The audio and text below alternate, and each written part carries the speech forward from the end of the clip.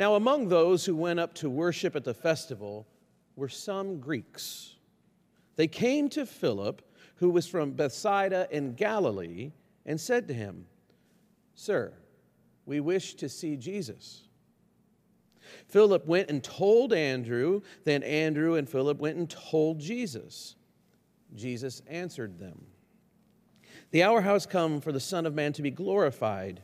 Very truly, I tell you, unless a grain of wheat falls into the earth and dies, it remains just a single grain.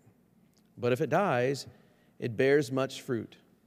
Those who love their life will lose it, and those who hate their life in this world will keep it for eternal life. Whoever serves me must follow me, and where I am, there will my servant be also. Whoever serves me, the Father will honor." The word of the Lord. You may be seated. Well, thank you for that reading, Dr. Longbonds and Mr. Ritchie, Mr. Buffington. For everyone here in the sanctuary today, I know these are strange times, and even for everyone at home, but please know this, that we are so profoundly glad that you're here. You are always welcome to be a part of Peachtree, to walk and journey with us as we continue to ask, how can we be faithful at such a time as this? Will you please join with me in prayer? Father, you hold us all in your wonderful and deep love. And in this season of life that is always full and busy, where we know noise and where life can get loud and fast, quiet our hearts, calm our minds, that for now, in this place, that we might be able to see who you are with clarity. May these words and the meditations of all our hearts bring honor and glory to you. It's in Christ that we pray in thanksgiving always. Amen. Because it's more than a simple line. It's more than a request for an audience. At least in hindsight, they give voice to the plea that's been guiding the whole plot. Both then and now, they say what we all want to say. In one way or another, they want what we all want. As the gospel writers relay the story, sometimes it takes climbing a tree. Other times it takes digging a hole in the roof and entering from above. Often it means getting caught up in the chaos of a crowd, leaving something or someone behind, whether it's food and family or decency and decorum. Whatever it takes, the motive, the desire is the same. We want to see Jesus. In John chapter 12, this is what some Greeks first say to Philip. Our text tells us that Philip and Andrew eventually pass this message on to Jesus. And then Jesus tells them that they will see Jesus if they follow him. Jesus says that seeing him requires going where he goes, sacrificing and channeling the fullness of your life toward service to others. This is the message Philip and Andrew will now have to carry back and deliver. This is the Jesus that we have come to know and expect in all of the gospel narratives. The line I frequently come back to in preaching and teaching from the Gospels is this: we see who Jesus is by watching what he does. In other words, the identity of Christ is understood by how he lowers himself in compassionate love for others. In a genuine way, the Gospels depict a Jesus who models a particular way of life. Jesus is self-giving. He does not rule by bullying or thrashing others. He does not use power or influence for personal gain and self-satisfaction. As we read in Philippians chapter 2, Christ willingly lowers and empties himself because this is God's way. In Jesus, God becomes human. Just a chapter earlier in John's Gospel, we read of the very human Jesus who weeps. And it is later in chapter 19 of John's Gospel that we will read of a Jesus who suffers, thirsts, and bleeds. The remarkably human and divine Christ is recorded on every page of the Gospels. In today's passage, Jesus responds to Philip and Andrew by speaking lines that foreshadow all that is about to unfold. Jesus tells Philip and Andrew that if these Greeks want to truly see him, they'll have to follow in his footsteps. By doing this, they'll see who Jesus is because they'll be watching, perceiving, and experiencing how the self-giving love of Christ truly transforms everything. Now again, all of this seems par for the course of the Gospels. But I've been increasingly convinced that there is a potentially curious and often neglected development at work in this scene. And I think it might be the case that there's another layer that we sometimes miss in this encounter. It goes something like this. If you follow the sequence of events, or if you were to make a film about this scene, what you'd have and what you'd find is a group of Greek-speaking people telling Philip that they want to see Jesus. Philip then goes and consults with Andrew, and then this message is carried by Philip and Andrew to Jesus. And then Jesus speaks his reply directly to Philip and Andrew.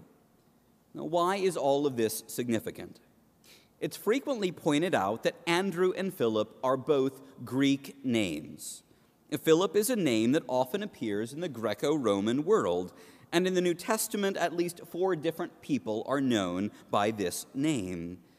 Andrew is also a name that was derived from and attested to in the Hellenistic or Greek world. What we have in this passage are Greek speakers who first speak to a Greek name, Philip. He, in turn, consults with another Greek name, Andrew. And these two, Philip and Andrew, then pass the message on to Jesus. Now, what comes next is partially speculative, but I believe with good reason. You might recall that Jesus' name is thoroughly Hebrew. And so we have Greek-speaking visitors coming to Jerusalem, seeking out Greek-named disciples who then carry their request to Jesus. Now let's add another layer. We are told in this very text that Philip is from Bethsaida in Galilee. And we know that this is also where Andrew is from. According to New Testament scholar Clayton Croy, Bethsaida was known as a town where Greek language and culture had made significant inroads. Bethsaida was a fishing town. In fact, the name of the town itself means house of fishing. Ancient historians like Josephus, as well as modern historians, have evaluated the ethnic and cultural makeup of the city and its apparent ties to Rome. Additionally, the archaeological evidence suggests that Bethsaida was under Hellenistic or Greek influence. Now, all of this has been used to build a case that the Greek language would have been known and widely spoken in the city of Bethsaida around the period of Jesus' lifetime. Now, with these details in view, a strong case can be made that both Andrew and Philip could have been bilingual, speaking both Greek and Aramaic. Alternatively, when you evaluate Jesus' hometown of Nazareth, we discover a strongly Jewish settlement that was not directly connected to roads that led to larger cities and towns in Galilee. During the lifetime of Jesus, Nazareth was generally known to have been an agricultural village without the presence of Greek education and language. Clayton Croy here summarizes by saying, quote, that Jesus, a Jew with a Hebrew name and a solid cultural and religious grounding in Judaism, hailing from a small Jewish village somewhat off the beaten path, would have spoken Aramaic and probably Hebrew. He may have had a simple Greek vocabulary and perhaps a modest receptive knowledge of Greek, but an in-depth conversation on religious matters with a Greek-speaking audience would have likely exceeded his linguistic capability. Some of Jesus' disciples probably had greater bilingual faculty, in particular, Philip and Andrew, disciples with pure Greek names, hailing from a larger, more cosmopolitan town that was well connected with regional trade routes. Croy then concludes by saying that in John 12:20 through 22, the presence of Philip and Andrew is explicit, and their function, I believe, is implicit. It is possible then to infer in this case, and perhaps in others, that they translated for Jesus, end quote.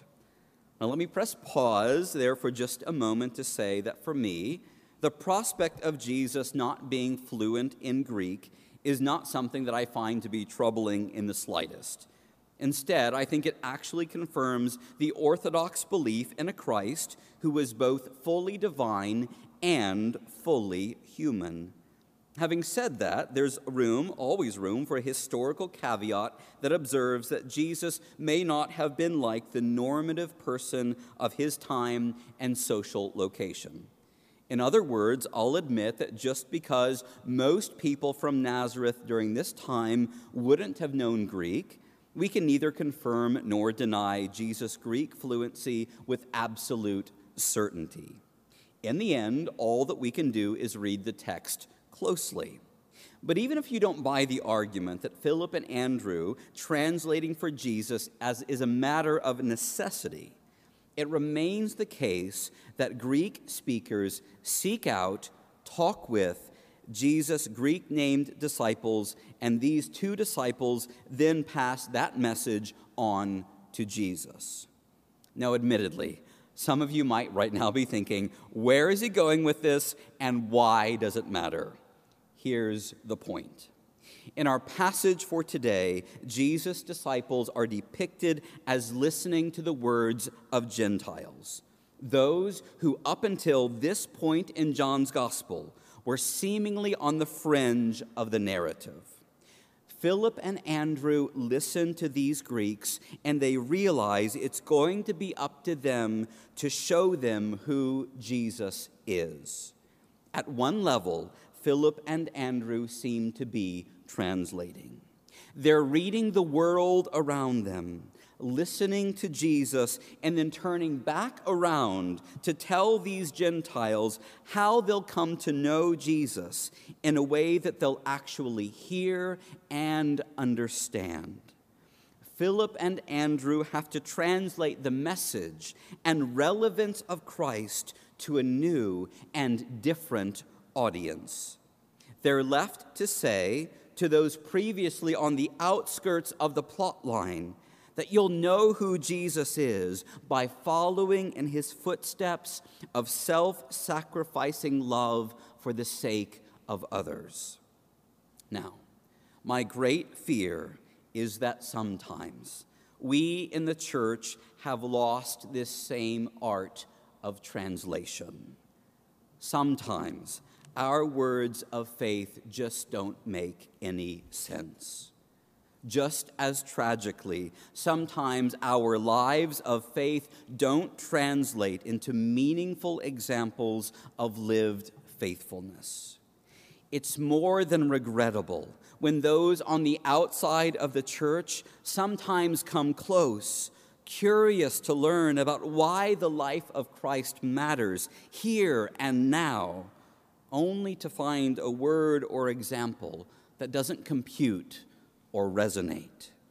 There is never a good reason for the church's words and actions to be dated or dilapidated.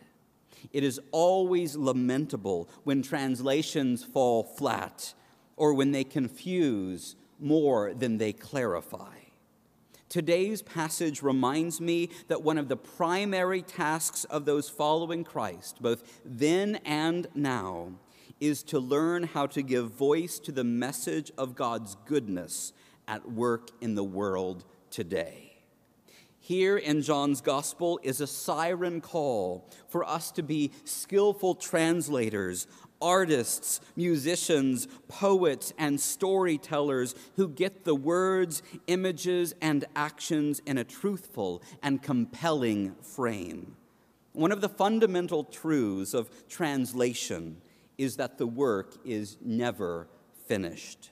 There will always be new translations of sacred and non-sacred texts because the task of communicating with words that people can understand in their own time and place is ongoing. The church must always take up the mantle of putting a message of hope and compassion and healing out into our neighborhoods, communities, and throughout the broader world. The church must always be creative and imaginative in communicating the unchanging content of God's story in a constantly changing context. I once saw this simply illustrated by someone who had several very different-looking water pitchers lined up in front of him. He started with one pitcher that was clear glass and filled with water. He then poured the entirety of the water from one pitcher to the next. And going down the line, there was a green glass one that looked like it was from the 70s. There was a sterling silver one and multiple plastic ones. And as he poured the contents of the pitcher out, again and again, it was overwhelmingly clear that the content remained the same. However, the container changed over time again and again and again. And here's the point. Every church that survives and flourishes from one generation to the next will be marked by change. Our world is never static. Language, cultures, and traditions ebb and flow. It's always been this way, and it always will be. Every era will have new challenges, styles, preferences, and unique variables. The containers and trappings will inevitably change. But crucially, the content, what's at the heart, this remains the same. This is where the art and act of translation is always needed. We take the same message, the same hope-inspiring content, and do our very best to communicate in a way that is both faithful and relevant. Again, this means it will always be incumbent for a thriving church to be deeply imaginative, creative, and compelling in how we speak and enact our deeply rooted faith in an ever-changing world. Notably, both in John's text and in our contemporary context, this isn't purely about words. Jesus tells his disciples that following his self-sacrificing example will be a message that actually translates. Perhaps we could here say that actions speak louder than words, or that loving actions poured out into the world will always be powerfully resonant. Then and now, we come to know Jesus and his disciples by watching what they do. Jesus embodies the message of divine love, compassion, mercy, and redemption. Jesus puts words into lived expression and actual motion. Jesus practices what he preaches, and he invites others to follow so that they can see for themselves that he is not simply spouting words, but living them out. Jesus is himself a redeeming message to live by. Jesus demonstrates what philosopher Ludwig Wittgenstein theorized, that it is our praxis, or what we do, that gives meaning to our words. In the end, we're left with the practical challenge of addressing how we're living and translating the message of Christ to the world in a way that might actually get a hearing. People are still wanting, waiting, and watching to see the life of Christ make a difference. For some of you, this past year has been so disorienting that you find yourself wanting to see Jesus more vividly.